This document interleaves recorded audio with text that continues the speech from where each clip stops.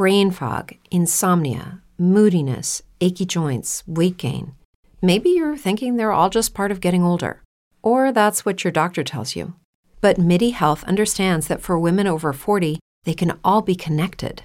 Hormonal changes that happen during perimenopause and menopause are at the root of dozens of symptoms women experience, not just hot flashes.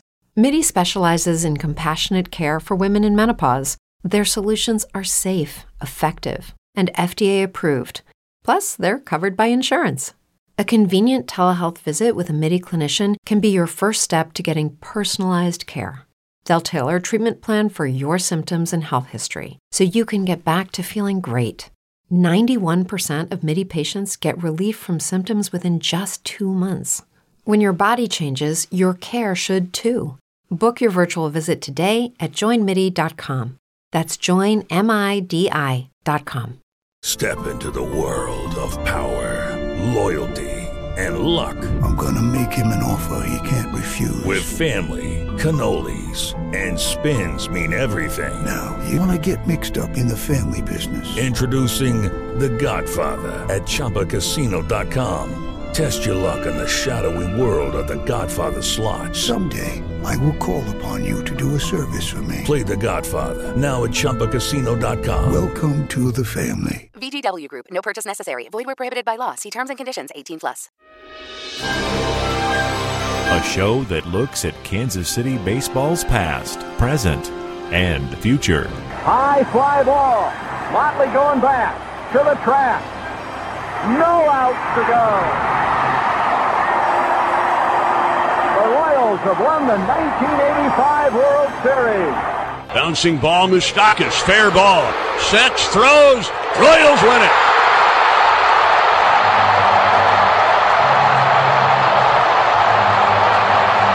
Kansas City, you've got a World Series. This is the Kansas City Baseball Vault.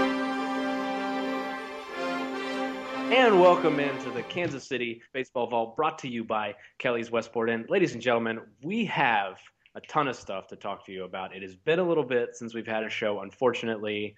There's been a lot of Royals baseball that's happened. Mike's been a little bit under the weather. I've been a little bit under the weather. Timing didn't work out, but we're here again now, and there has been so much to talk about. But before we get to all of that, some of the formalities, I, of course, am your host, Jeff Hur. With me, as always, the indestructible Michael Engel. No throat soreness will take him down, ladies and gentlemen. He is here for you, no matter what. Now, for those of you who've been with us for a while and have heard back, reaching all the way back to the KC Royal Man report days, you might remember a former co-host by the name of Chris Kamler, otherwise known as the Fake Ned, formerly Fake Ned Yost, and he's back. He is back here with us as a special guest. Chris, how are you doing on this fantastic evening? Well, you guys reach way back. I reach way back further. But that's another story altogether. I'm not even sure what you're referencing. But I think we covered that in the outtakes. Yes. Hi, guys. It's good. It's good to be on.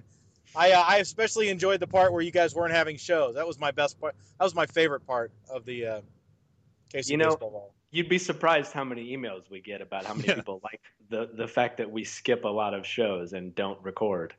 They're like, are you guys doing a show anytime soon?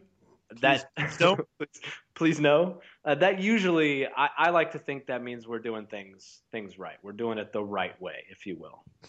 If I have learned nothing from the last couple of months, I've learned that if people are calling you names, you're probably doing something correctly. There you go. What is it? They don't boo nobodies? That's right. There it is. Just ask Robinson Cano. Yeah. Making $25 million a year. So that'll be us someday in the podcast. What's the podcasting equivalent of the $250 million contract or whatever that he signed? And not losing money. Zero. Baseball reference advertising thing, maybe? That was the pinnacle right there. I don't know. Yeah. But anyway, we got tons of Royal stuff, folks.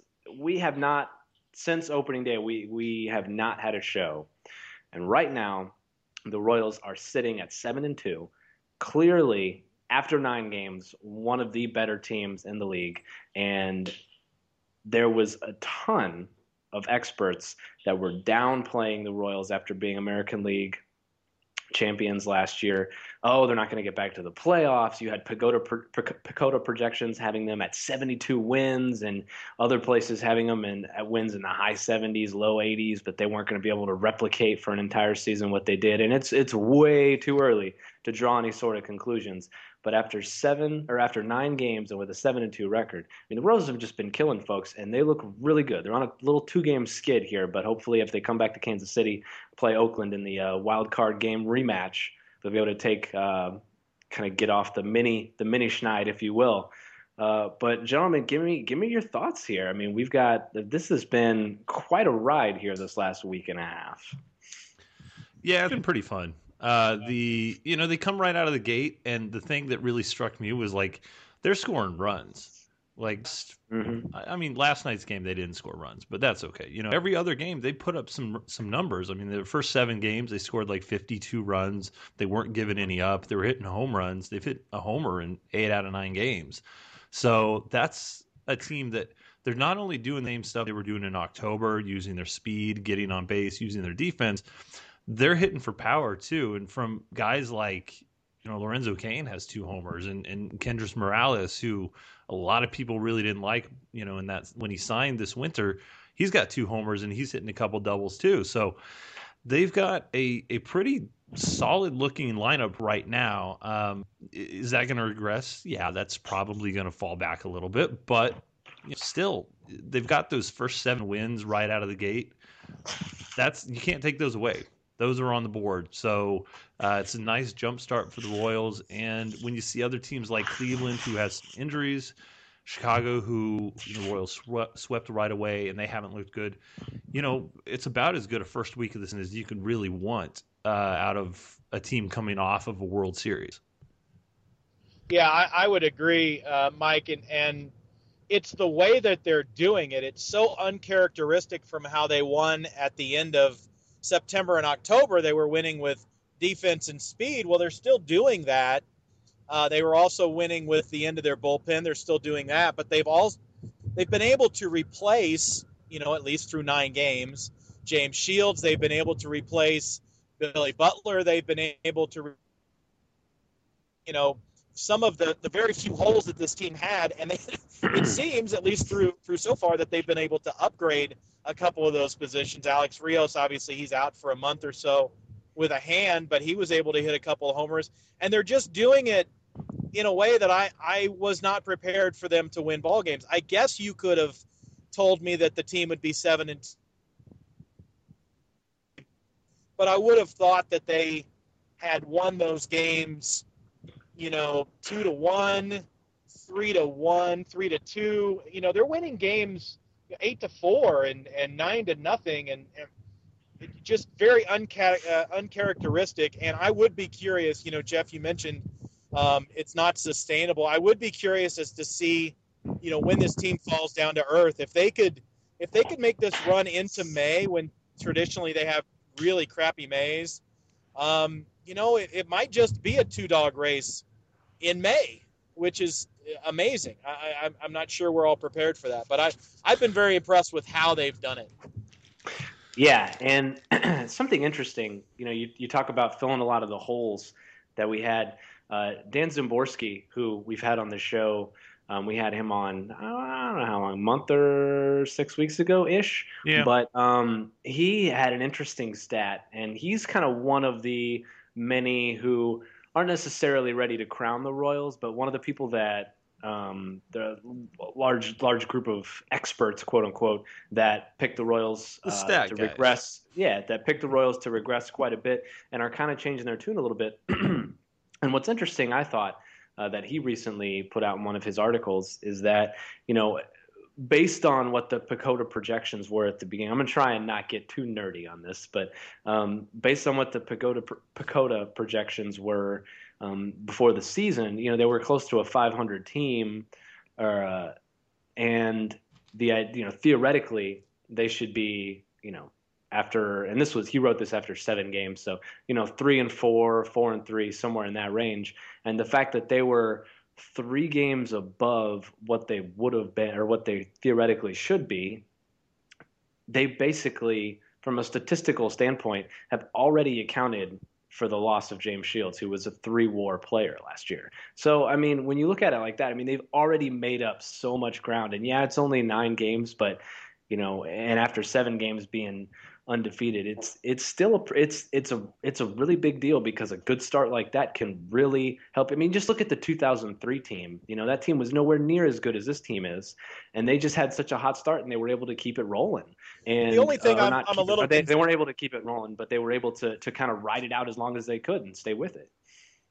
Yeah, Jeff, the only thing I'm a little bit concerned about is that rolling right along with us are our friends in Detroit. And, they don't seem to be – I was one of the folks that kind of figured that they wouldn't be as good this year with some of their pitching issues. But Miguel Cabrera looks absolutely beast mode. And their pitching seems to be okay. Verlander's still a question mark. But, they didn't go away. Like, I think, maybe the Indians were going to come up and the White Sox are going to come up. This is going to be the Royals and the Tigers, at least through June. And that scares me a little bit. It's going to be a huge series. At the first of May, I think, when we either go up there or they come down here, it's going to be crazy. It's going to be something to watch for. And I think it's been great. I think the Tigers are getting a kick out of being pushed a little bit by the Royals, and the Royals are, that you cannot put a number, you can't put a WAR figure, you can't put a PECOTA projection, you can't put it on what happened in October.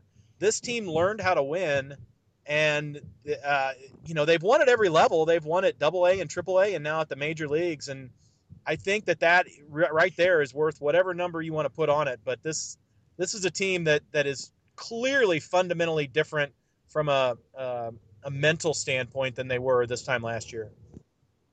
Yeah, they're hyped up. They have a chip on their shoulder, and that. The intangibles, they're always tough. I mean, they're intangible. You can't see them, but you watch this team, and it's like they're fighting for each other every single time, and that's a lot of fun to watch. And it's kind of like you never left October. It's kind of like last year's slogan was always October. Well, they're still kind of in October. But speaking of October, I know we've got Chris only for just a limited amount of time, so we can go in depth on this season start, but we want to talk about your book. And that's right. You heard that right. Okay. For those who don't know, Fake Ned actually wrote a book, and if you follow Fake Ned, I don't know how you wouldn't know that he had written a book, but I'm just speaking the truth here, man. There it is. So how did it start? How did the idea start? Like, was you just sit down and write and realize half a book already, or did somebody come to you and say, "Hey, I want you to write a book," or did it just happen to appear and you just kept going with it? Yeah, so I had been writing some articles for Lesky's website through the Sungwoo visit, and Lesky's website was very important to this whole story, because that's where I was kind of putting out announcements when he was coming to town for the first time in August. It started with a Pine Tar Press story, and I just kind of kept dotting stories in. They to this day are still the largest, the highest hit stories on Pine Tar Press and whatnot. And so I recognized obviously that it was something unique and something that was getting a lot of play. And so I continued to write. Sometimes I wrote for Lesky's website. Sometimes I wrote for the newspaper that I write a weekly column for. And sometimes I just wrote notes myself. I took a lot of pictures through Sungwoo, through his first visit. And that entire week, that 10 days, I'm just completely, my life has forever changed. And I people who have heard me tell this story are probably tired of me telling it, but it was just the emotion, and you guys included, the emotion of Kansas Cityans reacting to this guy, and the emotion of him reacting to Kansas Cityans was, I've lived in this town 42 years. I'm born and raised. I just wasn't prepared for it. I had become cynical and jaded and just like a lot. I know. Buy it. Stop the press. but it just was something that it was an experience I have never had before, and I probably will never have again. And so I did. I went home and started writing, little stories, little tidbits. Several of those stories just became full chapters in the book. There's one about him visiting a Korean memorial with a fan who followed him from Springdale, Arkansas, and several other things. And I had probably maybe a third of the book written just from blog articles that I just kind of expanded on and wrote larger. But and then October happened, and I had kind of experienced it in a unique way as well. I went to the wild card game with Rainey Gisarelli and a guy who worked for MLB.com, and that their wild card game was something I'll never experience again. And then going to the playoffs with my son and going to the there's a story in the book about meeting an umpire, and he happened to be working that World Series, and so I got to hang out with him a little bit, and just these oddities, these interesting little tidbits, and I started writing them down. I started kind of organizing a little bit. I literally just went away for a weekend in November and tried to organize a little bit, and I turned it out with a 175-page book out of it. That then I'd never written a book. I'd never wanted to read a book. My best format is 140 characters, and my second best format is 500 to 600 words. And so this was beyond my scope of knowledge. But I started talking to people, you guys and Lesky and other friends that knew a little bit about the book business. I've got a buddy who's a publisher, and they said, no, you could totally do this and turn this into a book. And I knew timing was somewhat important, so I tried to get it out there, and we ended up getting it out in March, I'm sorry. And it turned into, after reading it, it's I don't think it's what people would expect. Matt Folks has written now 2 books about October, and they're very, very good. One of them's a coffee table book, and one of them's about Dayton Moore. Ethan Bryan, who is a guy who writes about baseball a lot, they've written tremendous memoirs of October. This is not that book. This is more of a personal project for me. It's some very, very personal, some emotional stories, and it's just about a group of fans that experienced something cool. And I may have put it into words, I may not have, but it was something that I had to write. And the feedback on it has been extremely positive, and folks who have read it are saying it's not terrible. It's a win, which is cool, because you put stuff out there on the internet all the time, and it gets thrown and whatever and regurgitated. But you put something like this out there. This is I hope to treat it as a big deal, because it just needed that gravitas a little bit, and it's a fun book and whatever. I don't know. That's a long story to a short answer, but it really was something that I didn't know how to do, and I kind of learned along the way how to write a book. It's self-published. I didn't go through a publisher or anything. I paid for it out of Kickstarter funds. There were 113 people that donated money to help get the first printing done. And, so far we've sold over half of our first printing. So it's been very well received.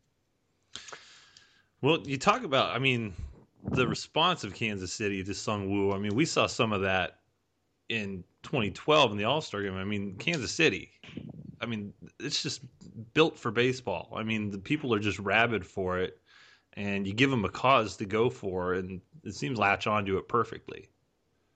Yeah, this has always been this always has been a baseball town. Marty Schottenheimer came in and reinvigorated the Chiefs program here, but this was always a baseball town. And one of the chapters in the book's kind of talking about me growing up out there, and what my childhood experience was. I was 13 or 14 when the Royals went to the '85 World Series. I was at Game 7, and then it just went dormant for so long.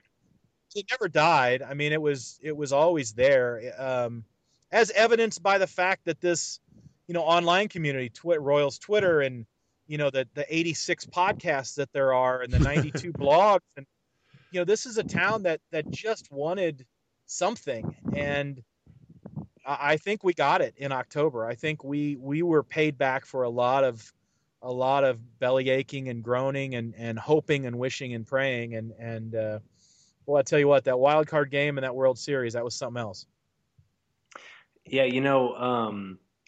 it was something where you talk about Marty Schottenheimer coming in with the Chiefs. Like, my experience is I'm a little bit younger than you guys, so my experience is a little bit different, and it just kind of goes to show, if you catch kind of in that right window, it can just determine a fanhood for a generation, really. And my dad, when he grew up, Chiefs, the Chiefs, like, they had their little run, but when he was really coming of age, they kind of stunk, and the Royals were coming up and they were really good. And now I was in a position where I like to think, for my first 8 to 10 years, you don't really know what the hell's going on. You root for who your parents root for, and that's kind of it. And then once you finally get that 8, 9, 10, you can kind of start to take a little bit more pride in it. And at that time, for me, the Royals were nothing. George Brett had retired. They Bob Hamlin was the next superstar, and he failed, and it was just kind of like they were starting the decline. Ewan Kaufman had passed away, and it was just lots of this turmoil. And Marty Schottenheimer had come just a few years before, and then all of a sudden the Chiefs were making the playoffs every year, and they were fun and exciting, and they were good. And so that's where my fandom went. My energy and extra dollars and everything went towards the Chiefs, because that was the more exciting thing at that point in time. And it finally got to the point where I'm an adult, and I'm like, God, I want to see the Royals in the playoffs once. I just want to see it. And I was like, I got to go to a game. I want to be at one playoff game at Kauffman Stadium in my lifetime. That was as far as it got.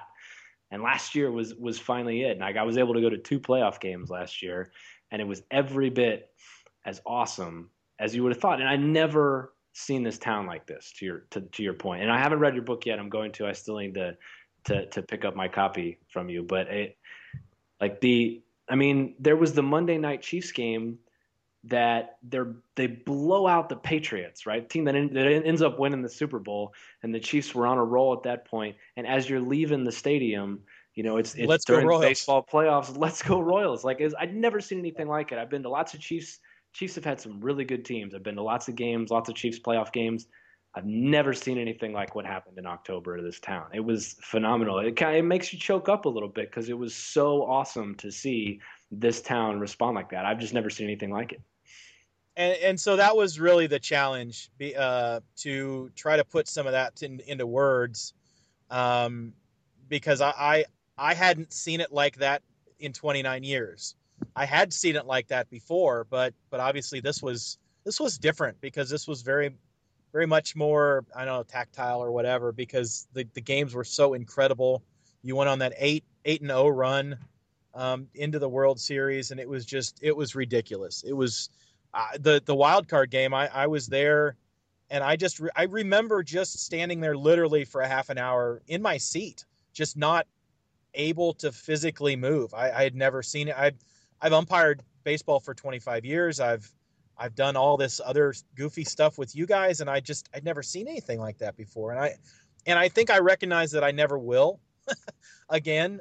But it was something that I had to get out and write down. And yeah, so that was kind of my mission with with the project. Well, I don't know if we got anything else for you. I mean, we're just having feels here. Remember the playoffs is really what it comes down to. And you know what the best part is, and Kamler, let me get your thoughts on this, because we've talked about this on the show before. I brought it up to Mike, and so with the Royals, with the start that they're on now, you talked about they learned how to win and all that. And my comparison, the thing that really jumps out to me is, and I'm a big football fan, but I look to the 2008 New York Giants. And when you look at them, The year before was 2007 season. The Patriots were undefeated, and the Giants. If you remember that time, Tom Coughlin was on the hot seat. People were thinking that maybe it was past his time and he needed to be fired. Eli Manning, people were ready to give up on him as a starting quarterback for the Giants, maybe trade him away, get something for him, whatever. They squeak into the playoffs and then they go on this magical run and they beat the undefeated Patriots. And then the next year in 2008, they came in and they just destroyed everyone. I mean, they were clearly the best team in the league. And it was, there was a different attitude, a different swagger. There's something that clicked, and all that learning to win stuff, sometimes I think it's overrated, but with this particular team, that's what it kind of feels like. And I even felt like that before, when the run was, even while it was going on, I was like, you can tell it's different, something's clicked with them. And we've seen multiple times this year already where they'll give up a home run in the first inning, or they'll give up a run. The 2012 Royals that started 3-14, they would have crumbled under that scenario and lost the game 8-1 or something, But this team, they come right back and they score again in the next inning and they end up creaming them. I mean, it feels completely different. I mean, is that your feeling as well? Are you along those same lines there? To a degree, yes. These guys clearly continued to work in the off season. The taste of being 90 feet away was clearly a tone. Mike Moustakas, I would have not predicted that he would have worked on his game as much as he clearly has by, sacrificing and bunting and trying to hit to all fields now. I would not have bet that Eric Hosmer had worked on his game as much as he had. Salvador Perez, that kind of figured that, Alex Gordon. But some of the cornerstones of this team is going to play to the level that Moose and Hosmer play. And that's quite simply how this team is going to play, because that's how they played in October, and that's also how they played in June when they were 6-7 games out. Those guys clearly worked on it. They were not happy with the outcome last year, and they've just come out like a bat out of hell.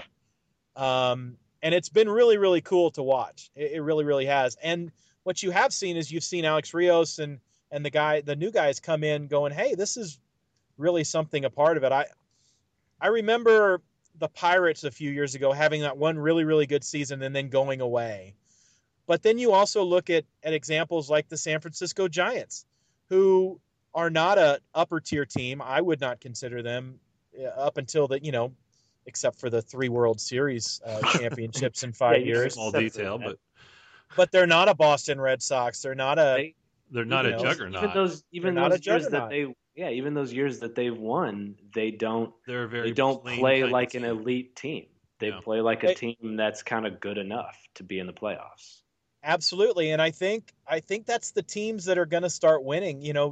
The Red Sox and Yankees spend and spend and spend every year. The Cardinals spend every year. The Dodgers, that type of thing, that may not be what you need at this point in time. And it's interesting also to see this Dayton Moore is now the Sherpa of baseball. All these teams trying to do it like Dayton Moore in the offseason. It's fascinating. That is one of the parts that I want to read about Matt's book is, for all we trash Dayton Moore and have through the years, it worked. I don't know. I wouldn't have bet on it working, but it has. And the fact that it's worked through 2 weeks of the season after all of this craziness is awesome. It's really, really cool. One of the things that surprised me the most, and you mentioned it, talking about Morales and Rios and the new guys coming in and, really kind of embracing being a part of it. It feels like after last year, now that the team has some confidence, how they have something they can point to, that flag that's hanging up out, at the Royals Hall of Fame that says American League Champions, they have something they can look at and see that's tangible. And they can lean on that when trying to establish a culture. It always seemed like there was a losing culture for so long around the Royals, which is more or less the same way as saying that there wasn't any culture at all, because it was just, people kind of just doing whatever they did, because it was Reggie there Sanders wasn't showing up and there was a lot and... of like, maybe if we get a couple veterans, it'll spice things up, and that never worked. And maybe we just bring up all the young kids and see if that way, and that never worked. And, they finally kind of got the right mix. And it really feels like, instead of Jose Guillen coming and doing his own thing, it is, Alex Rios and Kendrys Morales are coming in to be a part of the Royals and to buy in to the culture that they've established. And a lot of that goes credit to James Shields, I think, who's obviously no longer here. But I think he had a big part in that. And I think the team, the players have carried that on. And I mean, it's something that, for me, that's probably the most amazing thing, is I really feel like there's something that there's that culture there that they're establishing that can carry on when players leave, like Eric Hosmer in a few years possibly, and so forth, that I think is really the most valuable part of everything that they've accomplished so far. Well, they have an identity, is what they have. Is, they know who they are, they know who they aren't, and they focus on what the biggest attributes are. They're a high energy defensive team that steals bases, that makes contact, that goes 6 innings and hands it off to the 3 cyborgs at the back of the bullpen. And it's a lot of fun to watch when it works. It's frustrating when they're not hitting, like the other night, but when it works, it's really exciting stuff. And that's why even nationally last October, a lot of fans were really rooting for the Royals because it was a fun kind of baseball. But now, this last week, a lot of fans, I think, kind of hate the Royals because they're still as demonstrative as they were, the theatrics and the, whatever celebrations they're doing after a homer. And teams don't like that now. So, or fans don't like that. So I heard Buster Olney this morning on I think there's Border Patrol, and he says this team is playing like a college team, and I couldn't agree more with that. This is like a team almost like a Kansas basketball team that their freshmen are really terrible, and then they become juniors, and then they're pretty good, and then they have some success. They go to a Final Four, and then that senior year, you're unstoppable because you've learned over the last few years to win. And it's a lot like a college baseball team that if you watch a lot of college baseball, they are crazy.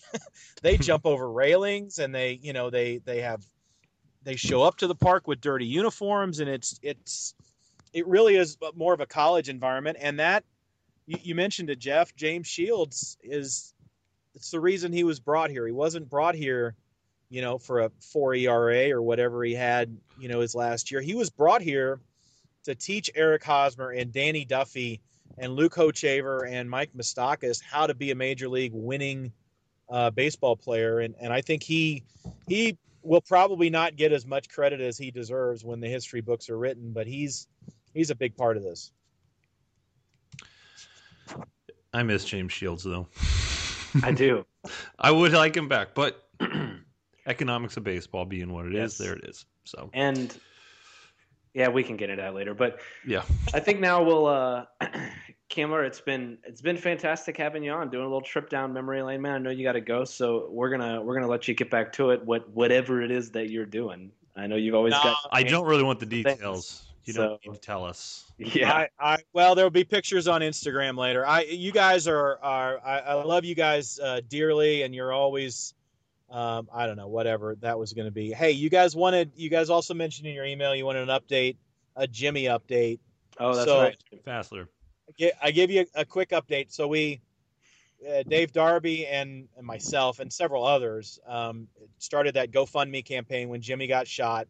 And this is, I think this is this is why this is part of the story. And I think it's an important part of stuff that's not going to get told from an MLB perspective, is that this fan base became a family, or a broken family, or whatever you want to call it, but it became more than just a community. It became more than just a traditional fan community. It became closer and tighter than that through September and October, and through the 5 years of internet fandom that we've all had. And so when Jimmy got shot right before opening day, We raised some money for him. We raised a 5-digit amount that went directly to his bills. And that was just really credit to your listeners and people out on social media and Twitter. And I know there was some gruff about it, and that's okay, because I think at the end of the day, a guy who didn't have 2 nickels to rub together, let's face it, he's a social worker and a Royals fan. So any expendable income he has goes to Royals tickets. And we were able to raise a significant amount to help him with his bills. And so I just want to thank everybody for that. He's doing really, really well. He got shot in the upper torso, and it went down in through his stomach and into his spine. And so it messed up a lot of stuff. And so he had to have his appendix out and all kinds of stuff. So he'll be in physical therapy for a while, but he's already been to a couple of Royals games, and that I think the Royals are really helping, pull him through. So thank you to everybody for helping with that. And that's a real testament to this, Troy and you guys and Lesky and the Star and all of these people have helped build is, you're right, Mike, this dysfunctional, but yet, you bitch and moan about your relatives, but you always make sure to come back for Thanksgiving, that kind of thing. And we take care of our own, and we try to, and so that was really nice of folks. So thank you very much. Hey, thanks. Thank you for all that you've done. It was really great to see. There was some kind of whatever backlash, but outside of all that, it was really great to see so many fans rally around, somebody who did need the help. So that was fantastic to see. Always good to see people doing nice things. But for those of you who have not yet picked up Kamler's book, go pick it up. What's the whole title? I'm blanking on it here. It's called the Silence, the Series, and the Season of Sungwoo, and it is at kamlerbook.com. That's KAMLER book.com. You come up with that name yourself? Yeah, I know. For the website? It's a good one. So if I write a second book, I'll have to write kamlersecondbook.com. Because I'm gonna go reserve that on GoDaddy right now. Make you buy that from me. Book. Squat. You can also get it at Amazon. It is the 288,000th book on their bestseller list. Very proud of that. And up until a few days ago, it was available at the KU bookstore. But I guess they're out now because there must have been a fire or some water damage. Water damage at the back. So it's gone to spoilage. Yeah, those copies are gone. Well, thanks again for coming to join us. I know you're an awfully busy man, so we'll have to do this again sometime. It's always fun to go down memory lane, but we'll have to do it again sometime during the season. Awesome, guys. Take care. All right. See you, Chris. Come to Spit Cup this week. We'll let the person who has the highest bar tab ride the bull. We don't have any TVs in our bar, but we make our own entertainment. Mondays, it's free cover charge to anybody with a gun rack in their pickup truck. Tuesdays, we've got $8 beer night. All domestic beers are on special for only $8. It's Spit Cup. Wednesdays is longest tobacco spit. Thursdays is foot fungus night. Friday night is Jamboree night. Bring your crap kick in your 10-gallon hats. And this weekend, you get our world-famous Spit Cup girls. You get to pick which one has the most teeth. It's Spit Cup. No love letters, talking to the wall.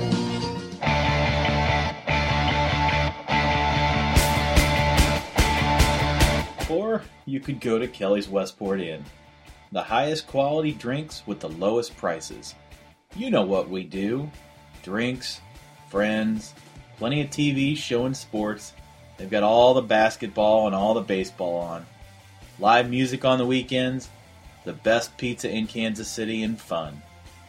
Kelly's has the best rooftop patio in town and is voted one of the best places in Kansas City to check out the view, if you know what I mean, and maybe make a new friend. Make the best choice for your evening entertainment, Kelly's Westport Inn. Kelly's is at 500 Westport Road in Kansas City, Missouri. Kelly's Westport Inn. And welcome back into the Kansas City Baseball Vault. Brought to you by Kelly's Westport Inn. Thank you for sticking with us through that break after having our fantastic guest from the olden days. From way back. Kamler, the fake Ned on Twitter. If you don't follow him, you should. If anything, he's well, good, you don't need to follow him that. You don't need to him. But if anything, he's good for a laugh. Usually at him more than with him, but it's true. That might be how he prefers it. So that's okay. But anyway, we hit on a lot of stuff in that first segment that we weren't able to fully delve into because Kamler had some time commitments that he had to go to. So we're going to get back into there. And one of the things that we actually didn't really hit on that much that we're going to start with is everybody's favorite topic in Kansas City right now, Yordano Ventura. First of all, after our last show, nearly right after the last show, it came out. The Royals signed Yordano Ventura to a very Sal Perez-like contract extension. Mm-hmm. It was, and correct me on some of the numbers here if I'm wrong, Mike, 5 years, $23 million with two option years. Is that right? Yeah, which is really, really nice deal. Like, just, I remember, like, it was like 11:30 at night on like a Saturday, I think, just before opening day, and Jeff Passan had the scoop. He must have landed in Kansas City, and the first person he found was Dayton Moore, and got this out of him or something. Dayton Moore has the sign that says Passan at the end. Right. I got some news for you, Passan. If anybody's ever met Jeff Passan, he's like 5'6". He looks about 14 years old, so he's probably an unaccompanied minor on the plane. Yeah. It's just yeah. But yeah, I mean, just an awesome deal. I mean, the Royals have really, that's been kind of one of their hallmarks, and it gets overlooked a little bit because I guess time just passes and you forget about it. But like, they've been able to get Alcides Escobar on a good extension. They got Sal Perez on a good extension. Dayton has gotten Alex Gordon and Billy Butler and Zach Greinke on extensions at different points, and so. Ventura was like the next guy. I mean, they made him the opening day starter. They, saw a lot of him out, in the playoffs. And so seemed like a natural fit. And when you can get a guy like that who could be a number one starter for years, and you can get him at, less than $5 million a season on average, that's pretty good. You're going to pay a little more up front, obviously, because it's kind of part of the deal. As we've seen with other extensions, you get a little more early, and part of the reason why he's doing this extension now is because he got, I think it was like $28,000 as a signing bonus. Maybe it's like $50,000. I don't remember the number offhand. When he signed when he was 16. And so, all the way through the minors, he was just making minor league money. And so that's why you see a lot of these guys sign these early extensions because, well, now he gets, a couple $100,000 more per year the next couple of years, and then he starts guaranteeing that he's going to get millions. And so it's a win-win for everybody. And plus, the Royals are able to get those 2 option years. I mean, he's going to be like 30 years old when his contract is up, and he's going to be able to go out on the market himself still and probably get one more big contract. But in the meantime, the Royals get 7 years of a guy that they think very highly of. And so, they do it at a really affordable rate. For a team like Kansas City, who can't really fight for the John Lesters and Max Scherzers out there, this is what they have to do, and they went and did it. And so, I don't know anybody who's not thrilled with it. I mean, there's questions about like, well, why so soon? What if he gets hurt? I don't know. I mean, he can be like a 9-10 win player, wins above replacement, and probably kick the value back into the contract. And he's already got 2.5 wins on his career as it is. So. I think it's a really good bet for both guys, for both sides. Yeah, I don't think you could ask for much more in this situation if you're the Royals. He's under club control already, but now you do away with arbitration, and you know what you're going to spend on him. You know what you're going to spend, and it could get to the situation like Salvador Perez is pretty much already at, that if he does turn into that number one starter. And as an aside, what's really interesting with Yordano Ventura is if you listen to experts talk about him, and the caveat is always, well, if he stays healthy, because nobody seems to think that he can, due to the fact that he has more of a slight frame for a starting pitcher. He doesn't have that workhorse looking frame. But if you take that out of the equation, and just say, assuming he stays healthy, the ceiling isn't, a number one type of the ceiling is more or less limited, or I'm sorry, limitless. I mean, that's what the scouts really seem to think, is that he can be as good as he wants to be, more or less. And it's really quite intriguing. So when you think about that and think about the fact that, 4 years from now, you could be looking at a top 3 pitcher in all of baseball. Yeah. And he's making just a few $1 million a year when Clayton Kershaw is over there making $30 million. And it could be, I'm not saying he's going to be Clayton Kershaw, but I mean, some of the scouts think that he can get to that tier, if you will, the David Price type tier. And if that's where he's at and making a quarter the money that they're making, I mean, how amazing is that? It's awesome. And, it's kind of like, when you look at, you remember when Tim Lincecum went to arbitration the first year, he'd won 2 Cy Young Awards already. Mm-hmm. And I'm not saying Ventura's going to win a Cy Young Award, but, he got $10 million, I think, that first year. Yeah. And so arbitration figures always escalate too. So that's his starting point on arbitration. Well, awesome. I don't mean to interrupt, but No, I mean, on the arbitration thing, what was David Price's settlement? And he'd only won 1 Cy Young, even though he'd been a top pitcher for years. What was it, like $19 million or something? Like in his last year of arbitration? Yeah. Yeah. I mean, just big numbers. Yeah. So, I mean, that's the kind of stuff that you're competing with. And you're taking that upfront risk of, well, over the next 5 years, he could get hurt. Maybe he doesn't pitch at all for 2 years recovering from Tommy John surgery. Or, that's the risk that you're taking, with the reward being maybe he does. Maybe he does pitch. Maybe he's as good as he was in not only last year, but in the playoffs last year. And he becomes a true, legitimate ace. And just from what I see with my own eyes, man, he's a special talent. He is a special kid. Yeah. You go out there, he looks different than any player in my life that I've seen come up for the Royals. And not only is it talent, but it's an attitude, and it's a kind of a swagger. He looks like he belongs when you talk about being an elite player at his position. As good as Hosmer is right now and as good as he can be, Hosmer, he still kind of looks like he's not ready to assume that role. He still kind of looks a little tentative to me.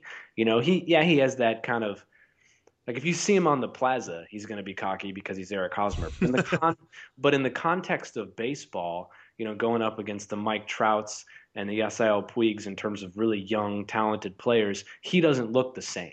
He doesn't have that same feel to him when you see him play the game.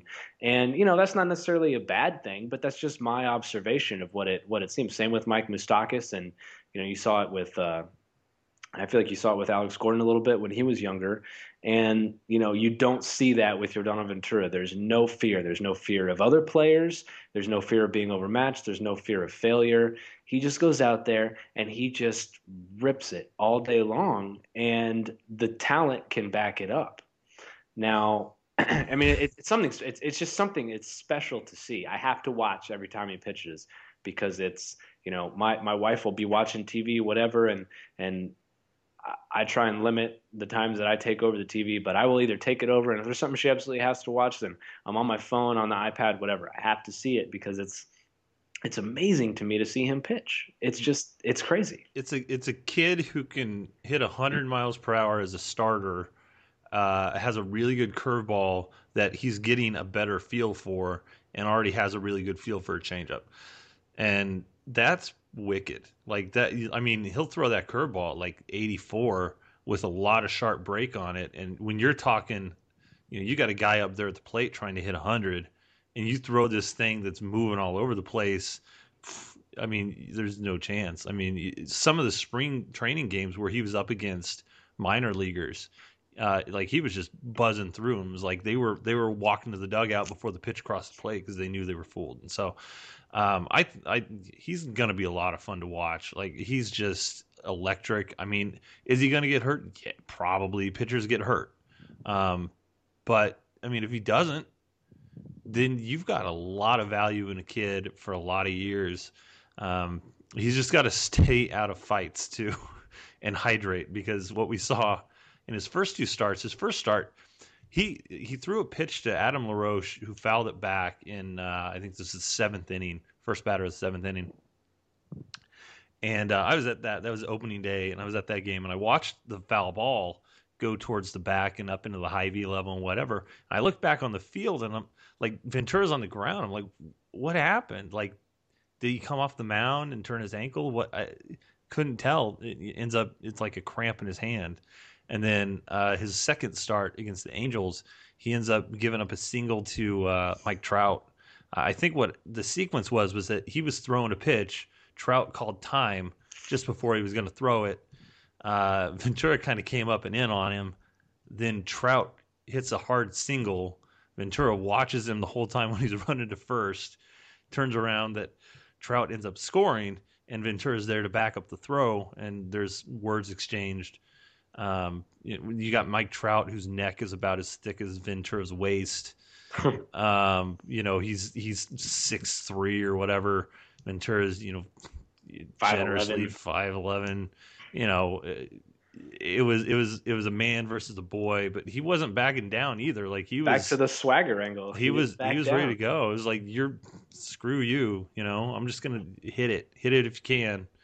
It was a little immature. I mean, it was, but it just showed. I mean, if he gets that harnessed, man. Yeah, I mean, it was a little immature, but I kind of like where it comes from. I like, not being afraid of Mike Trout. Similar to what you were saying about going up against some of those single AA players in spring training, you almost feel like there are pitchers that someone like Mike Trout can go up against, or someone like Miguel Cabrera, and it's over before they even get up there. They're going to get a hit because the pitcher's already beaten his own mind.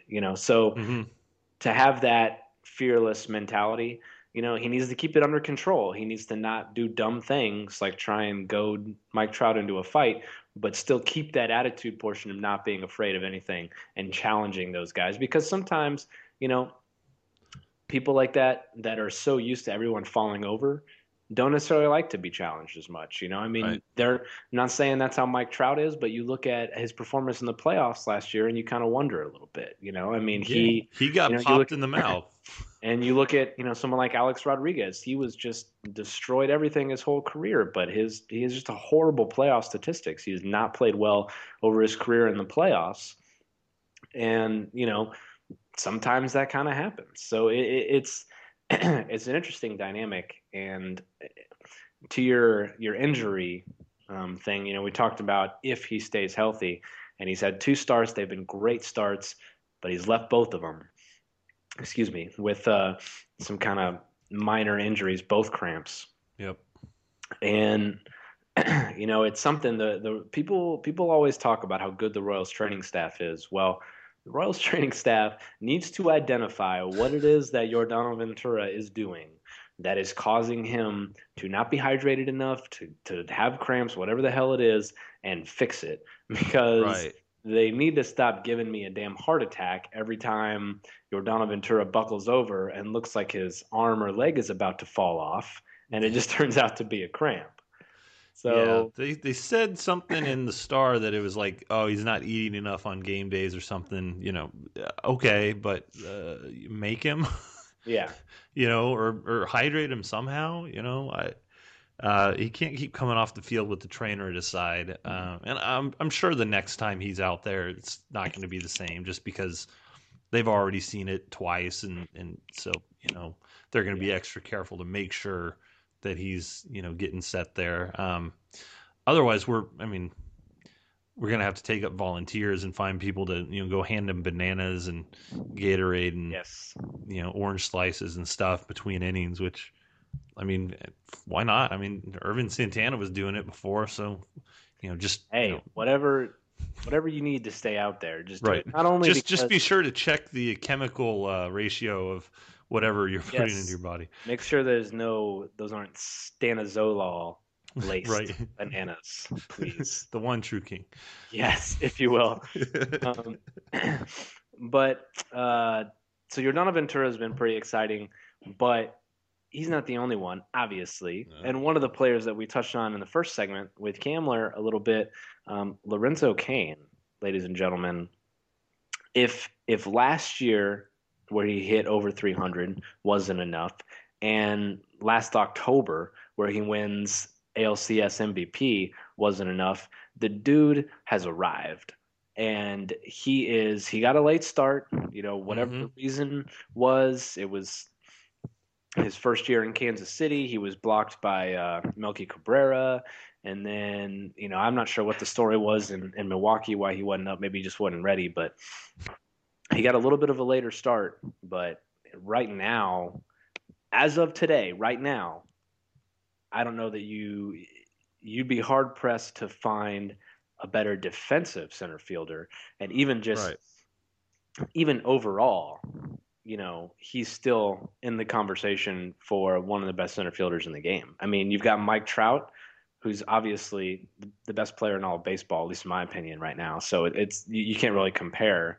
But after Mike Trout, if you want to look at all the center fielders right now, as of 9 games into the season, and really, counting the last couple months of last season, you can put Lorenzo Cain up against anybody, and I think you'd have a good shot. Yeah, I mean, he's been the best player on the team right now, and he's doing it on both sides. He's stealing bases, he's hitting the ball with power, and making every play out in the outfield. And it's just like he never left October. And to see a guy, I mean, he's 29, so like you said, he's kind of a late bloomer. But I think everybody kind of knows the story by now that didn't really play baseball until he was a junior in high school, and so he's going off a lot of just raw athletic ability, at least coming up through the minors. But he's also put in the work to become, a very good center fielder, good outfielder. You've seen fast guys who can't field for crap. I mean, Joey Gathright can't field. No. So just guys like that. And now he's kind of got that kind of confidence that he can hit as well. And that was something I always had a question about, was how is he going to hit? We saw last year he would chase some of those breaking pitches going out of the zone. A lot of his hits were things that just kind of fell in. But if he's going to be driving the ball, I mean, that's a heck of a player. I it's too early to really kind of project. But he's already got 2 homers this year. It looks like maybe that's something that he's going for a little bit more. So if he's got that with everything else, he might be the best player on this team. I mean, he was their player of the year in their awards ceremony last year, but he might be just their best player this year overall. And that's, coming from a team that's got Alex Gordon there and Sal Perez right there with him. And, both very good players for their positions already. So I think that's pretty cool just to kind of see it come up, because it didn't seem like he was going to be, like he'd be an everyday outfielder, but not necessarily like a key player. Like if Lorenzo Cain got hurt, that would be pretty devastating. Yeah. And, I don't know. I mean, it would be tough for like Mike Moustakas or Eric Hosmer if they got hurt, but you could kind of fill in. You could kind of make it work. But Cain, you really can't. There's nobody who can replace what he's done and what he regularly does. So, like between he and Sal Perez, it's like those are pretty much untouchable guys right now. And I would not have ever guessed that even in 2011 when I was a really big advocate of getting him in the lineup all the time. So, that's really exciting to see, and I hope he keeps it up. Yeah, I mean, it was something where, just as you said, you thought he was going to be that everyday player, but if you could get a little bit more from him, or, just every once in a while he gave you that little something extra, then he was going to be, a good player to have. And now it's every day he's giving you a lot extra, from what he's establishing an entirely new baseline for himself. He did it for a full season. He hit 300. His OPS was 750 last year. He only had 5 home runs, which isn't that special. But everything else he did last year was great. Gold Glove caliber defense, even though he didn't get one, which is completely asinine, but that's a different discussion. Yeah, it's more of like it's more of a error. That's silly. Yeah, but Gold Glove caliber defense, ALCS MVP, hit over 300. I mean, he's shown it all, and he's basically, if he can get that power to come around, he can be a legit 5-tool player. And of all the players in the Royals organization over the last 10 years, Alex Gordon, Billy Butler, Eric Hosmer, Mike Moustakas, I mean, just everyone, the last person that you would expect to be the most important person on a defending AL champion team would have been Lorenzo Cain. And here we are. And so that just makes it so much better because you still got everyone performing to where, the Eric Hosmers and Mike Moustakases and Alex Gordons of the world performing to where they should. And then now you've got this extra elite player, which he is right now. He's an elite player. We'll see if he can keep it up for the whole season. But as of today, he is. So when you add that into the mix, then all of a sudden, and you've got Salvador Perez and now Kendrick. I mean, it's just the top to bottom, the lineup on this team is something else right now. Yeah, it's not bad. Like, there's not that obvious hole. Oh, I mean, Infante is worrisome because he was so bad last year and has not gotten off to a good start, and we already know he's hurt. So that's a big question mark. But yeah, they've got Alcides Escobar seems to be taking to the leadoff spot. Mike Moustakas, who we're going to talk about in a bit, is hitting second, and he's doing well. What the hell is that? You want to see a little more from Hosmer, but Morales is kind of picking up the slack there. Rios was looking really good until he broke his hand, so he's out for a while. Gordon is still kind of getting up to speed after the surgery. I'm not really worried about him. Perez is hitting for power.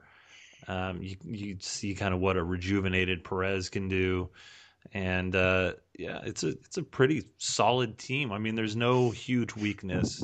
There's no real big standout, but there's no big weakness in that lineup, which is kind of fun. I mean, it's kind of like we bring it up a lot, not maybe more on Twitter and maybe not so much on this podcast, but how frustrating it is to see the Cardinals take a guy that not a lot of people have heard of and get huge seasons out of him. And that's kind of what it might turn out to be with Cain, is that's the guy that, he's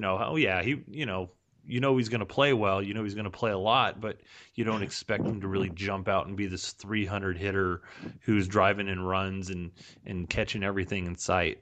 And that's pretty fun. That's exciting and great for him. I mean, I wish he was as young as people kind of perceive him to be, because as young as his experience is. Right. He's only played 366 games. Yeah, and people, I mean, a lot of people would be surprised that he just turned 29. And it seems like he's more of a 25-year-old. But, it goes back to that, that high school experience and the trip just to, get caught up with everybody baseball-wise. Yeah, and I mean, he's got 500 or 600 plate appearances fewer than Mike Moustakas or Eric Hosmer. And they're both, 3-4 years younger than him. Yeah. It's crazy. I think Lorenzo Cain's even older than Billy Butler. I think so, yeah. Which is, you would never think that, because Butler's been around since 2008 or 2007. Yeah. And so it's kind of remarkable that he's made those strides just even to get to this point. He could do nothing else the rest of his career, and he's kind of done something pretty cool. I'd say LCS MVP is pretty cool. That's pretty cool. And it's great because, to your point about the Cardinals, it's to see. I'm not sure how much it happened last year, but I'm sure it did. When you had Orioles fans that were probably like, where the hell did Lorenzo Cain come from? Who is this guy? Type of deal, And that's awesome because, everyone knew Mike Trout was going to be good when he came up, and the Bryce Harpers of the world. And I mean, even Eric Hosmer, as a Royal in 2011, when the Royals were, still terrible, I wouldn't say terrible, just bad and getting better. But even then, he was a cover story on ESPN when he came up, and it was a big deal. Yeah. And Lorenzo Cain, no fanfare. He just kind of 2012, he had an opportunity, got the starting job, got hurt. 2012 or 2013, same deal, had the starting job.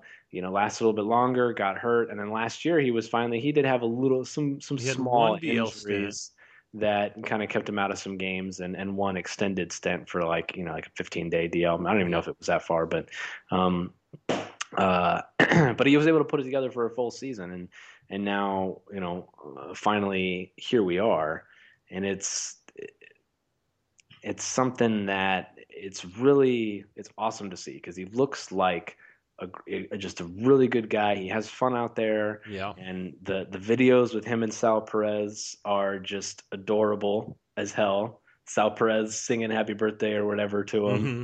I mean, come on. Yeah. I mean, and that's what makes the team so freaking fun, is just they do all this stuff, and it's like it's not like rah stuff because they want to be good teammates. It's because they genuinely seem to like each other. It's that's why it's so fun. I remember this is a few years ago. This is right after the Greinke trade. Even I was talking with Josh Kuznick, who is the agent to Lorenzo Cain. At the time, he was the agent to Jeremy Jeffress, who came over in that trade too. And one of the things he told me, and I don't remember if this ended up in my Kings of Kaufman article or not, that I wrote after talking to him, but he was like, Lorenzo Cain is that guy that a lot of people are going to be getting jerseys of. And I was like, okay. I mean, I looked at his stat line, and I looked at like scouting reports from Baseball American stuff, and I was like, okay. I mean, I see that. I mean, obviously he's talented, but I thought to myself, I was like, I don't know that I see that. And now I'm like, okay, yeah, I totally see that. Like now I'm like, I need a Lorenzo Cain jersey.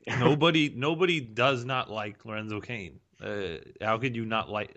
How could you dislike him? You just can't. And he's, it's also, he's an imposing guy too. So now that he's got the reputation, I mean, he's a big guy. I don't know how tall he is, 6'2", 6'3". He and he's broad-shouldered. He doesn't have a Mike Trout tree trunk neck or anything like that. But we saw it in the early season. And if you I've actually got his page pulled up here. Let's see, do they have his? He's 6'2", 205 pounds, and that's actually a little bit lower, a little bit smaller weight wise than I thought. But he's got kind of broad shoulders, and there was a game earlier in the season where he got hit, and I've seen it before when he's gotten hit, and if he thinks it's the pitcher that's throwing at him, he'll kind of he's got a scowl.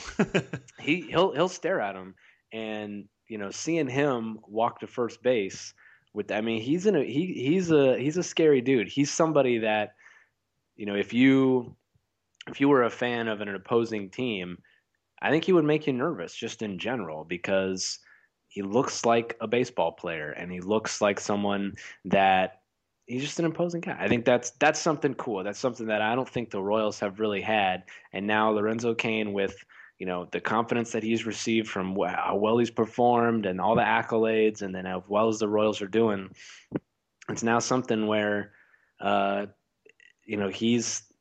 could see him being that guy that, like, man, I hate Lorenzo Cain, for opposing fan bases, because no ball ever drops, and he's going to get a lot of hits and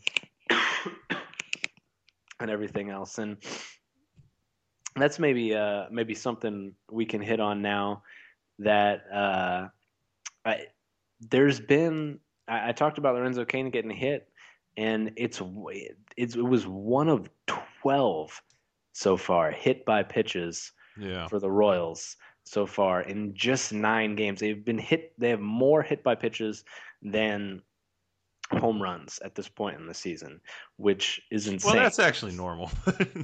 Is it really? Well, I don't know. It seems like it would be. It seems like they'd get hit more than they would hit homers. I guess. But for how many homers they've hit early, yeah. It's still... Maybe that's why it seems so strange to me, because they've hit 11 home runs in 9 games, so which is very uncharacteristic of the Royals. Yeah. So there's been a lot of chatter, particularly today, and this is Thursday, April 16th that we're recording this, but particularly today and kind of all this week, there's been a lot of chatter about, hey, do people actually not like the Royals now in terms of other baseball teams in the league because they do all the hand gestures, they're really excited, they jump out of the dugout to high five people on home runs, and because of this, baseball's just ridiculously, weirdly archaic, unwritten rule set. There are certain things that you're quote unquote not supposed to do, and the Royals do a lot of those things. And so there's kind of a theory going around that there's some that a lot of the teams are kind of fed up with it, not happy, and they're targeting these Royals players, and that's why they've been hit by pitches so much early in the season. I mean, first of all, I don't know. I don't know how much I buy it, but if it was true, I like it. I don't. I love to have teams to hate, and I especially like to be the hated team. We're KU fans, so exactly. Because if you're the hated team, you're doing something right. Right. And it's the same deal with name X player or whatever, and it's like, oh, everybody hates playing against him, but if he's on your team, you love him. From a fan base and that kind of stuff. So does that make us the AJ Przinsky? I didn't want to. That was what popped into my head, but I didn't want to say it. I don't know. Rethinking this whole thesis. John, we'll go with John Stockton.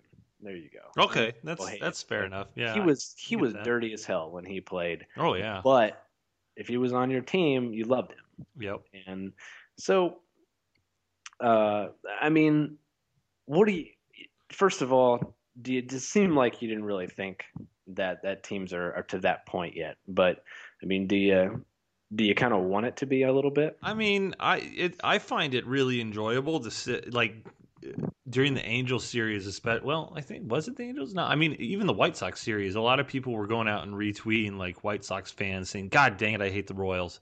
I think it's mostly the Angels just because of the playoffs last year. Yeah, and it's just I'm not used to that. I'm not used to teams dreading playing the Royals, or fan bases oh God, we have to play the Royals. For me, it's I don't want to play Detroit, because Detroit always hands us our lunch, and the Yankees back in the day, or the Red Sox, it's I don't really want to play them because they're usually so good, and now it's other teams and fan bases are not really pleased to have to play the Royals, and so when the Royals do stuff dance around and goof off and whatever and be happy. Yeah, I think that just adds to it. So, if they're going to be hated, man, I know the people who like the Royals. I know the fans who are fans of the Royals. You know what? If people want to hate them, I don't care. That means they're winning, and I'll take it. It sounds fun to me. Yeah, and it kind of reminds me of last year, or not last year, 2 years ago, when Jacoby Ellsbury was on the Red Sox. I remember there was one game that the Royals played against the. It was a series kind of late in the season when the Royals were still in the hunt in 2013, and the Royals obviously a lot of contact, a lot of kind of skew BABIP towards their favor, and playing against the Red Sox. Jacoby Ellsbury covered so much ground in center field. He's such a good center fielder that it was so frustrating watching this series because he just caught everything. It seemed like some of the stuff that we're dropping in against the Twins or the Tigers or whoever, he was catching. And so for the rest of the season, anytime they played the Red Sox, or I'd see the Red Sox play, I'd be like, oh man, I would never want to play the Red Sox because it just felt like you couldn't get anything, A lot of the things that you normally depend on, bloop singles and stuff, just weren't happening.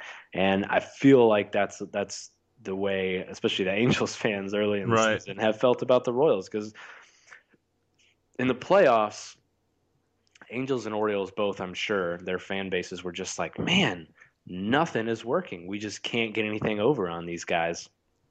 And if you're the Angels fans, then that happened last year, and then you get swept one of the first series of the year after you were the best team record-wise in the American League last year, then you're going to get a little salty. Yeah. And I freaking love that. I think it's awesome. I'm super stoked that fan bases they're not wanting to play the Royals, and they're not feeling pity for the Royals and the Royals fan base. They don't want to play the Royals. That it's a breath of fresh air that was sorely needed, and it just feels awesome. Yep. And I don't know. Just to go back to the hit by pitches and stuff, I'm not sure if it's a targeting in most cases. I think like the one you talked about, Kane, where he got hit, where Samardzija plunked him, that was right after Moustakas' home run. It was pretty clearly intentional. But that's the only one that really, really comes to mind to me. For me, I'm just looking like Alex Gordon's been hit 4 times. He kind of always gets hit. Yeah, that's kind of his thing. Moustakas has been hit 4 times, and I think teams are trying to pitch him inside to make him pull it into the shift. I think that's all that's going on there. But, I mean, it could be something worth watching later just because, the Royals probably aren't going away. Yeah, and we'll finish up with hitting on Moustakas here in a second. But what I want to talk about right now that we're already on the subject here, is I mentioned talking about how the Royals may be hated because of their quote unquote defiance of all these, if you will, the unwritten rules of baseball. One such rule that has kind of been a hot button discussion topic in the city as well, besides as a kind of a factor of the hit by pitches, is retaliation. So the prevailing I don't know, I wouldn't say prevailing thought, but typically in baseball, traditional thought is if you hit our guy, we're going to hit your guy. That's how it goes. Mm-hmm. That's how it's done, quote unquote, policing the game, which I'm just going to get this out there. I'm going to just give my thoughts on it right now, and then I'll let you tell me how stupid I am or whatever. So, which happens quite often. However, I think it's the most ridiculous thing ever for retaliation. I wouldn't say ever. That's shooting a little far. But I think in terms of sports, it's completely ridiculous, this whole topic of retaliation for hitters. I mean, okay. So you hit our player, even if you're targeting, right? You hit our player. It's like, I don't understand where the thought process comes of we are going to hit you back, because first of all, it's the second person that always gets caught. If you ever watch a football game and there's a personal foul for something that happens after the play, that's what the announcers always say, and it's always true. The second person always gets caught. So you're putting yourself in greater risk just from an extraneous penalty by having that thrown at you. But then the biggest issue that I have with it, the reason is it gives them an advantage. It puts someone on base without them having to earn it, just so you can prove a point. And this doesn't make sense to me at all. How would you do this? Would you ever just, okay, your football team, right? And your quarterback gets speared in the back, and it's a 15-yard penalty. Are you gonna punt on first down just to give them the ball back so that you can spear their quarterback, or are you gonna spear their quarterback in retaliation the next time they get the ball? No, because you don't want to give them 15 yards. You don't want to give them a free first down. You don't want to give them any advantage that they don't have to earn.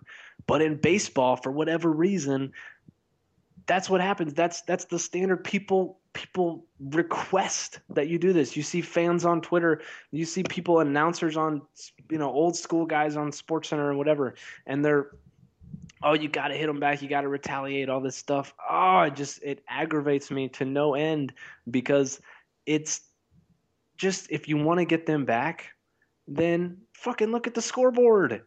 Just go, the Royals are up. Royals are up 12-3 against the Twins and they get plunked, and it's like, well, that's the perfect time because they have such a big lead. It's, no. Like if I was ever in any sport that I ever played, if I ever got frustrated and I was out there, whether it was basketball or baseball or lacrosse or whatever, and I would just get frustrated at something that the other team was doing, or just because I was mad about the game or whatever, then the thing that made it worse, that would make me even more frustrated, is if they didn't care. If they didn't care that I was upset because they were excuse me. Excuse me. Sorry. That's how upset I'm getting worked up. I have to cough. If they just didn't care because they were up 10-3, or they were up whatever the hell the score is, they didn't care that I was upset because it didn't matter to them. That made me even more frustrated. If they would have gotten into it with me and whatever, it's like, well, then I accomplished something. I know that I'm losing, but I can still get you somehow. And that's what it was. But if they just dismissed it and didn't care and kept on destroying us and scoring more goals or scoring more runs or whatever the case may be, then that would make me infinitely more angry. That's what the Royals need to do. And that's what they have been doing, to their credit. I haven't really seen any full-on retaliation. I've seen the Royals pitchers have hit some batters themselves, but I can't really think of one that was legitimate retaliation. Duffy threw behind LaRoche. Yeah, okay, there was the Duffy one. I was thinking Duffy did something, but he didn't actually hit him. No, he just threw behind him. It was very clearly intended for. Oh yeah. It was definitely a message received. But yeah, it wasn't anything. Like Joe Mauer didn't get anything in the back. They didn't hit Jose Abreu. Or freaking break his hand. Right. So tell me, am I off base here? You with me? Are you against me? I think it's. I get where it comes from, and a lot of it is like the old frontier kind of, 1890s, 19 teens, whatever, that kind of old brand of baseball where guys went in spikes up and the ball was covered in chaw and things like that. That's kind of where it comes from, and it's. I get a little bit the idea behind it. Get why it's like a cardinal law. It's like, okay, yeah, you got a free runner. Bring that guy around. That's the worst penalty they can get is, the guy they gave you for free comes around to score. A lot of times it happens in blowouts or, you kind of hear announcers bring stuff up like if it's a late season series just because, okay, well, we can get the last one. But I don't. It seems like it's just a bunch of macho junk. I think there's maybe one or two instances where the Royals got hit intentionally. Is that worth going crazy about? I don't think so. Well, here's another question. Like, is it really the prevailing thought amongst quote unquote baseball people that if we go out there and we don't retaliate and hit them back, then it's just going to be open season on our guys, and everyone's going to go throwing at our hitters and give us free bases like we don't even want these free bases. Like, is that really the I fail? Yeah, it seems like at a certain point the other team who's always throwing at you, it's going to be pretty noticeable. There's not a benefit to just going out and trying to nail guys. The Twins gave up 2 runs because they had bases loaded, and they hit 2 hitters. So it was 2, wasn't it? Or was it just 1? I think it was 2. Yeah. Okay. So it was 2 runs they gave up, and if that's your fear that they're just going to go out and plunk hitter after hitter because you don't retaliate, freaking let them do it. Take the runners. Score the runs. Take a full base. Get 2 guys on and hit a double and score them both. Hell, it doesn't make sense. Usually when they do it, you're aiming for the dude, in the back, in the, or on the butt, somewhere where it's not going to hurt them. So like when Rios got hit, the circumstances of that were just like, okay, you're not going to hit a guy with the bases loaded. It was a double-A, or it was a Rule 5 guy who hadn't pitched above double-A. Came in with bases loaded. I think it was his first pitch. on opening day for that team. Right. So, I mean, yeah, I can see how that pitch is going to get away from him. If you're going to bean a guy, I mean, you're not trying to take away a guy's livelihood. You're trying to send a message. And I don't get it. I don't really see why it's such an instant reaction that, okay, we're going to plunk this guy. I don't know. It just doesn't seem to work with anything beyond just being, guys trying to bark and do things. The Royals just go out and score runs. Hit them on the scoreboard where it counts most. At the end of the year, they don't give you a trophy if you backed up more of your teammates than the other guys. They give you that if you win games. Yeah. I don't see how beating they a dude, won last year. Right. I don't see how a beanball war wins you games. No, that's because it doesn't. It doesn't. It's silly. So and it sucks that Rios got hurt in that situation, and he was pretty angry. Well, not angry. Like the way Andy McCullough was very careful to describe him was that he was calm, but you read the words of what he said about the pitcher who hit him. It was. He was not pleased. He was not pleased. Yeah. And why would you be? He broke his hand. Yeah. And he was having a really good season so far, and the Royals were rolling, and now he's out. And, well, I mean, they've lost 2 games since he's been out. So, I don't know what that says, but there it is. What it is, but yeah. It's... So I think our last topic of discussion here that we'll finish up with is everybody's favorite topic in Kansas City to talk about with the Royals, Mike Moustakas. All right, so last year, as we remember, he actually got sent down when you drop below the 150 batting average mark in May. That's when, was it May or was it June? It was May. It was late May, I think. Yeah, I think he came back up in June. The third week of June. He was only down for a couple weeks, but anyway. It sounds right. He was just awful, and ended up having some postseason heroics.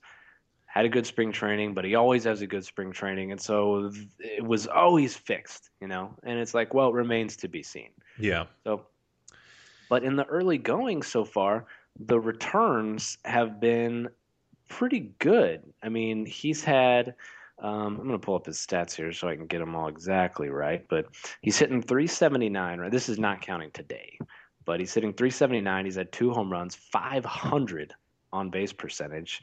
That's only after 8 games because it's not counting for today, but all the same, that's pretty good. Very un-Moose-like statistics. But this is something where, if you look at, and we advocate use of a lot of stats here, but this is a scenario where I think we're going to advocate kind of the opposite way, where if you look at the stats, it looks like he's having off to a just really, really great start, and he is off to a pretty good start statistically, but the eye test, it doesn't tell the whole story, does it? It really doesn't. And like the thing just before the season, it came out that Ned Yost was, well, one, he was contemplating batting Moustakas second, and then it came out that, okay, he's going to do it. And I came out pretty strongly against that because you look at what he's done over his career, and it's just like, I'm more willing to give credence to his career numbers versus what he did in October, where, yeah, he hit the home runs, but his on-base percentage was still below 280, which is even worse than his career rate.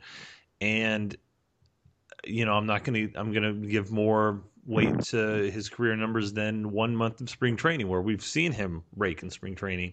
But they said, okay, well, he's going with this new approach. He's trying to beat the shift, and he's really taking to it. And you saw it in spring training. You saw that, okay, he's hitting the ball the other way. He's willing to lay down that bunt against that shift and take that single. And he's always kind of been a decently patient hitter. He actually, a surprising stat I did not know, he saw the most pitches per at bat last year. Had no idea. Didn't know that at all. Probably has the most foul balls as well. Would be my guess. It's possible. But if you look at him this year, yeah, he's the numbers look really good right now. He's got 2 homers. That one in Anaheim was just a bomb. No doubt about that. Shot. It really was. He doubled today. I haven't seen it yet because the game was going on while I was at work. But, otherwise, every other hit has been to the left side. So it really seems like, okay, he's taken this to heart. But, I've seen all but 2 of the games. And, I saw a lot of the spring training games either through, various, MLB TV had a lot where they would broadcast and, you can tell a little bit by the radio broadcast. A lot of those shots are really just like little bloopers that just kind of happen to fall between the outfielder and the infielder. There was one on opening day where it was pretty much just like a cue ball shot off the end of the bat that happened to stop 15 feet in front of the third baseman. He's not really driving the ball to left field. He's just hitting it to left field. And when you look at everything else he's doing, and he's popped up like 40% of the time onto the infield, which he's notorious for that pop up to third base. Yes. I mean, in a lot of ways, he's doing a lot of the same things, except he's making a concerted effort to hit it to the left side. And I don't know that it's necessarily something where it's the best approach, because he seems to be sacrificing hard contact for just the sake of going to left field. And so teams are just going to pitch him inside.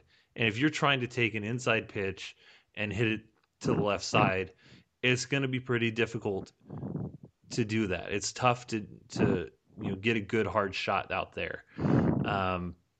And that's why I'm skeptical of these. I mean, through 9 games, his numbers look good. And, some people are like, hey, man, give him 10 games and see how they're doing. It's like, okay, but I still think that there's a possibility where, yeah, he's doing all the things that they said he would do. But I still think over the course of the year, it's not going to be something he can get away with. And I'd kind of like to see him just, unleashed on an inside pitch every now and then. Yeah, and it's one of those things where if he could channel it in the right way, and a pitch on the outer half of the plate, he can kind of poke it the other way and steal a hit, if you will. But those ones on the inside, he just turns on and unleashes. Then you're in a much better scenario. But it seems as though, because of the wholesale, almost sellout approach to try and hit it the opposite way to get other teams away from using the shift. Mm-hmm. The end result is he loses a little bit of something when you see him play and he's not getting that solid contact. He only hit 215 last year or whatever it was, but usually when he was hitting, it was solid contact, and he would get a lot of doubles and home run. I mean, considering how little he hit, he still hit 15 home runs last year and 5 in October. So, that was kind of the thing, almost, sell out for power, and now it's almost the opposite way. So I think there's 2 things that can come of this. He either just becomes a completely different hitter and maybe hits for higher average, but is going to hit less home runs overall and just going to have a lot of weak contact, and that's going to be kind of who he is, and just try and make it work. Or if the Royals are smart, this is more or less a temporary thing, that to get teams to stop putting on that massive shift and play him a little bit more straight up, and then just say, okay, now they're not playing the second baseman in right field. Now they're not doing that. So use the skills that we've taught you about hitting to the other field when the situation calls for it. But otherwise, concentrate on pulling the ball, hitting it with authority. And you hope that's the case, but then you also have to wonder if is Mike Moustakas as a player able to discern that difference of when he should be going for hitting that kind of poking it into left field versus when he should be swinging with authority? Is it something where he's already made his mind up? When the pitcher winds up, he knows, all right, I'm trying to hit it to left field. I have to swing easy because I need to just focus on contact, blah, blah, blah. Or, I'm going to swing hard and try and turn on this. I don't know. I know what I think. And I think that as a player, he probably doesn't have the ability to kind of change mid at bat, mid pitch almost how his approach works. But his history suggests his that's history right. doesn't suggest that that's the case. But if he was able to do that, then I do think he can realize so much of that potential that was there when he came up. Yeah, I'm interested because if he keeps doing this, I think one of two things will happen. Either teams will stop going with the shift and play him more straight up, and then he can kind of, unleash, and then, it's kind of the cat and mouse, and he can just kind of go with the situation, which is kind of the hopeful thing. Or teams, the reason teams often do that shift is because, let's say David Ortiz comes up. All right, he's got a lot of different things. He might hit a bomb into right field, or he might lay down a bunt. Well, you'll concede that bunt if it means you got this really big dude on first base. You're usually gonna take that and be comfortable with it if it really discourages him from trying to swing for the fences. So if Moustakas is still hitting the ball like Nori Aoki and slapping it over to left field, I think teams are inclined to let him go ahead and keep doing that, and they'll keep shifting on him. And so that, let's throw him inside. And if he's never going to turn on him, we'll take those bloopers to left and take our chances on those falling in. And if they do, well, good on you, but it's only going to be a single rather than potential double where he rips it, into the right field gap or hits it over the right field fence or something. And so it's interesting because he's a guy who in the past has said that he doesn't look at video, and I don't have. Not only that he doesn't look at it, he doesn't need it. According to him. And I'm not around them to know, what other preparations he does. So I think it's interesting to see how he will adjust and how the league will adjust to him. And I want to believe, but as long as he's doing those pop-ups and hitting the ball, soft pop-ups to third base or first base, I just can't buy in yet. I can't buy in until he gives me a reason, no reason to avoid it. Yeah. Yeah, he's got at this point in his career, he's had enough plate appearances. He's had enough statistical knowledge to back up, what the prevailing opinion is on him, that he needs to make us take notice and make us change our opinions, because the most realistic picture of who Mike Moustakas is as a player is what's already out there. It's up to him to change that. And if he can, fantastic. I would love to be wrong. Oh, yeah. Moustakas being a great hitter. But as of now, what we have to go on suggests that he is not, and the eye test suggests that this is probably not going to, while it may be, the returns may be good right now, overall may not be the best thing for Mike Moustakas. So it'll be interesting to see how this plays out over the season, because everybody's kind of elated now, but if it's weak contact after weak contact, if he is able to replicate his home run total right now, and he's able to hit, if he gets mostly weak contact, but then every third game, whatever it is able to turn on one and let it loose, then I would take. I'd take it. Then you're. What are his numbers now? He's got 2 home runs already, so 2 homers. That's a 40 home run pace. And so his slash line is. What 379, 500, 621. So that's obvious. Yeah, I can't really. Can't complain about that. But yeah, I just don't. If he's hitting 250, gets you 25 home runs with a 300 on base, and probably 500 slugging or whatever. He'd have a higher on base than that. He walks pretty well, but point taken. Regardless, yeah, just making the point that if his slash line suffers quite a bit, even, but he's he's still giving you 25 home runs and hitting some doubles, then, yeah, And you'd take that, even if the rest of everything is just weak contact. yeah, I mean, that would be great. I mean, it's like his 2012 season where he was pretty good, well, relative to the rest of his career. I mean, I'll take that. Yeah, absolutely. But he's got to get back there, and maybe this is it. I mean, like you said, I'm happy to be wrong about it. I just, You just don't know that we are. yeah, I can't buy it yet. I mean, it's the same thing that, like, you can look at Gordon, and yeah, his numbers don't look good, but I don't think he's going to be hitting 170 all year. No. He's going to get healthy, and he's going to get his timing back, and I think he's going to be right back to what he usually does.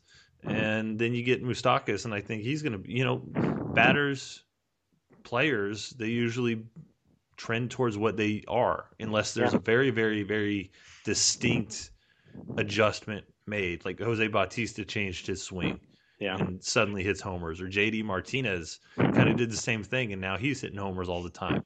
Yeah, or maybe, and maybe Moose is, we don't have to look that far to see someone like Alex Gordon and see, okay, maybe it can just click after a few years, and for whatever reason, it just took a little while. But, who knows? At what point would you say, okay, I'm comfortable saying he's, quote, fixed?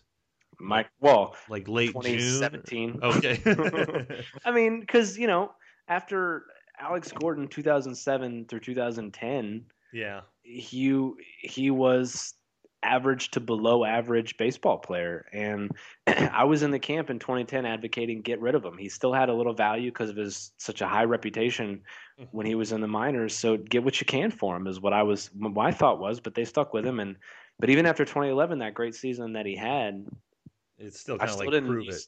Yeah, and then after 2012, it was like, okay, well, now I think I'm ready to buy in. And then 2013, and it was finally like, okay, boom, it's legit. Alex Gordon is a star. He's dependable now, and it has been. In 2014, he carried it on again and continued to play at that high level. So, if Moustakas can carry, 85% of what he's doing now for the rest of the season and be a really good, which would make him a very good baseball player, then, and then if he can do that and keep it going for, relatively close to that for another year or two, then by then he'd be ready to ship out of Kansas City. By then, he's out of here. But that's how long it would take me to truly buy in.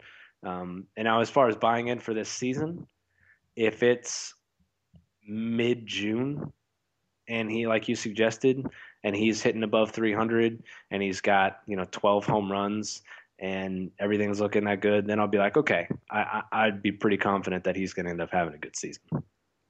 Yeah, that's 2 months. So a homer a week would put him at about 10. So yeah, I think you could probably do that. I think you could. So we'll just have to see. Again, I would love to be wrong. Yeah, I'm always fine being wrong as long as it means the Royals win baseball games. Yes, I was wrong about the team last year. I am not be happier. My American League champion Royals plaque that I'm looking at right now I'm perfectly okay with. My pride can take it. Absolutely. What little there was to begin with can be eradicated by the Royals. I'm fine with it. Pretty true. Yep. So, with that, I think we'll leave you. We had a pretty jam-packed show here, but we had a ton to talk about because it's been a couple weeks, unfortunately. So we're going to try. I feel like we always say this, but we're going to try and keep a good schedule going. Sometimes life gets in the way. Sometimes people, as you could hear me coughing today and some of my throat, I'm still getting over a little bit of sickness. Mike is as well. Yep. So, hopefully none of that stuff gets in the way and we can tune in and talk some Royals baseball. And I have a confession to make. We didn't really talk about it, and it's too late to get into it now, but I still have not watched the last 4 episodes of Walking Dead last season, so I need to get on that. We got to talk about this at some point. So, but with Royals baseball, a lot of my nighttime viewing has been so my DVR is neglected, to say the least, right now, just because, the Royals. That's what it is. That's how it goes. Yeah, but the wife has decided she wanted to try the Unbreakable Kimmy Schmidt, and we watched that. Yeah. And it's hilarious. I It's know funny. you watched it. I've seen you make some references. That's a really good show. You never would have thought, but it's a really good show. Yeah. So, but we got plenty of time to talk about all that stuff the rest of the season. So, thanks everybody for stopping in. I know it's a long show. I hope you stuck with us. We had a lot of good stuff to talk about, and it's a lot of fun. It's been unbelievably fun in the early going. Hopefully the Royals can keep this going and we can have just a blast talking about them all season. So thanks for coming in. We hope you'll come back. We're going to try and get on our weekly schedule again. So hopefully we'll be able to do that for you and get you out some content every week. But thanks for stopping in for us. As always, I'm your host, Jeff Burr. With me, of course, Michael Engel, Kansas City Baseball Vault. Brought to you by Kelly's Westport Inn. Thanks for stopping by, and as always, go Royals. You have been listening to a Royals Podcast Network presentation. Hey, how do I sound? Do I sound okay? You sound kind of like an old-timey announcer guy a little bit. Well, hello there, ladies and gentlemen. Welcome this afternoon to the old Skype. Exactly. Well, I was a little worried about that. This is more of a cell quality than Wi-Fi, but sorry. I mean, it's a little tinny, but it's clear. So. Are you calling me fat? Is that what I don't know what tinny means. Is that you calling me fat? Like it sounds like you're talking inside of a tin can, tinny. Oh, okay. That makes more sense. Yes, I liked old-timey better, but we'll go with old-timey. Old-timey is fine. Now we're calling you old though. So. Yeah, it's kind of a lose-lose for you here. Yep. I'm getting called everything. It's fine. Hi, boys. How are things? Chris Kamler, everybody. Chris Kamler. With the Lucky Land Slots, you can get lucky just about anywhere. This is your captain speaking. We've got clear runway and the weather's fine, but we're just going to circle up here a while and get lucky. No, nothing like that. It's just these cash prizes add up quick. So I suggest you sit back, keep your tray table upright, and start getting lucky. Play for free at LuckyLandSlots.com. Are you feeling lucky? No purchase necessary. Void where prohibited by law. 18+ terms and conditions apply. See website for details.